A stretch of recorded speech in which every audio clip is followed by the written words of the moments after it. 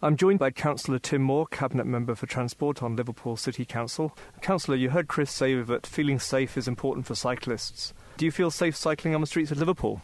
I think safety is a key element, and I think Chris Boardman is right to talk about the need for improved infrastructure. That's why when the Mayor recently announced an £80 million programme to improve the roads in Liverpool, part of that will be going to ensure that they have cycle lanes where possible and where appropriate.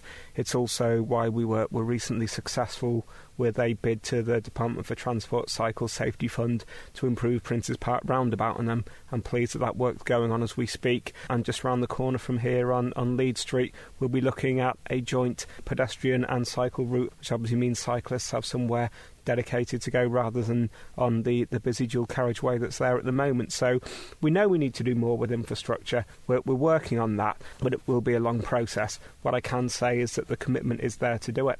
We saw the rollout of the City Bike Scheme earlier this week. What's going to happen in conjunction with that over the next 12 months?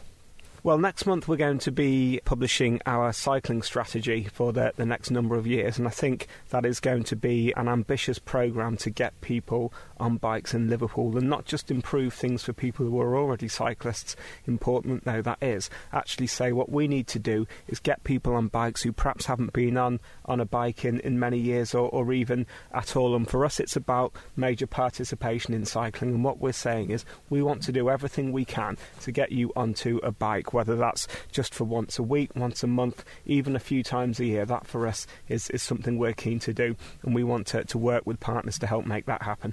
How do you see the cycling plan integrating with the new combined authority? Well, of course, transport is one of the key functions that the new combined authority will have responsibility for. We look forward to closely working with them to help achieve that. I think it's something we can do in partnership. We know that when we work together, for example, as a city region, we are more likely to be able to secure funding from government precisely for that kind of infrastructure. So I'm hopeful that working together as a city region, we can do more to improve cycling. Thank you very much. I certainly look forward to hearing more about the Council's cycling strategy when it's launched next month. OK, thank you very much.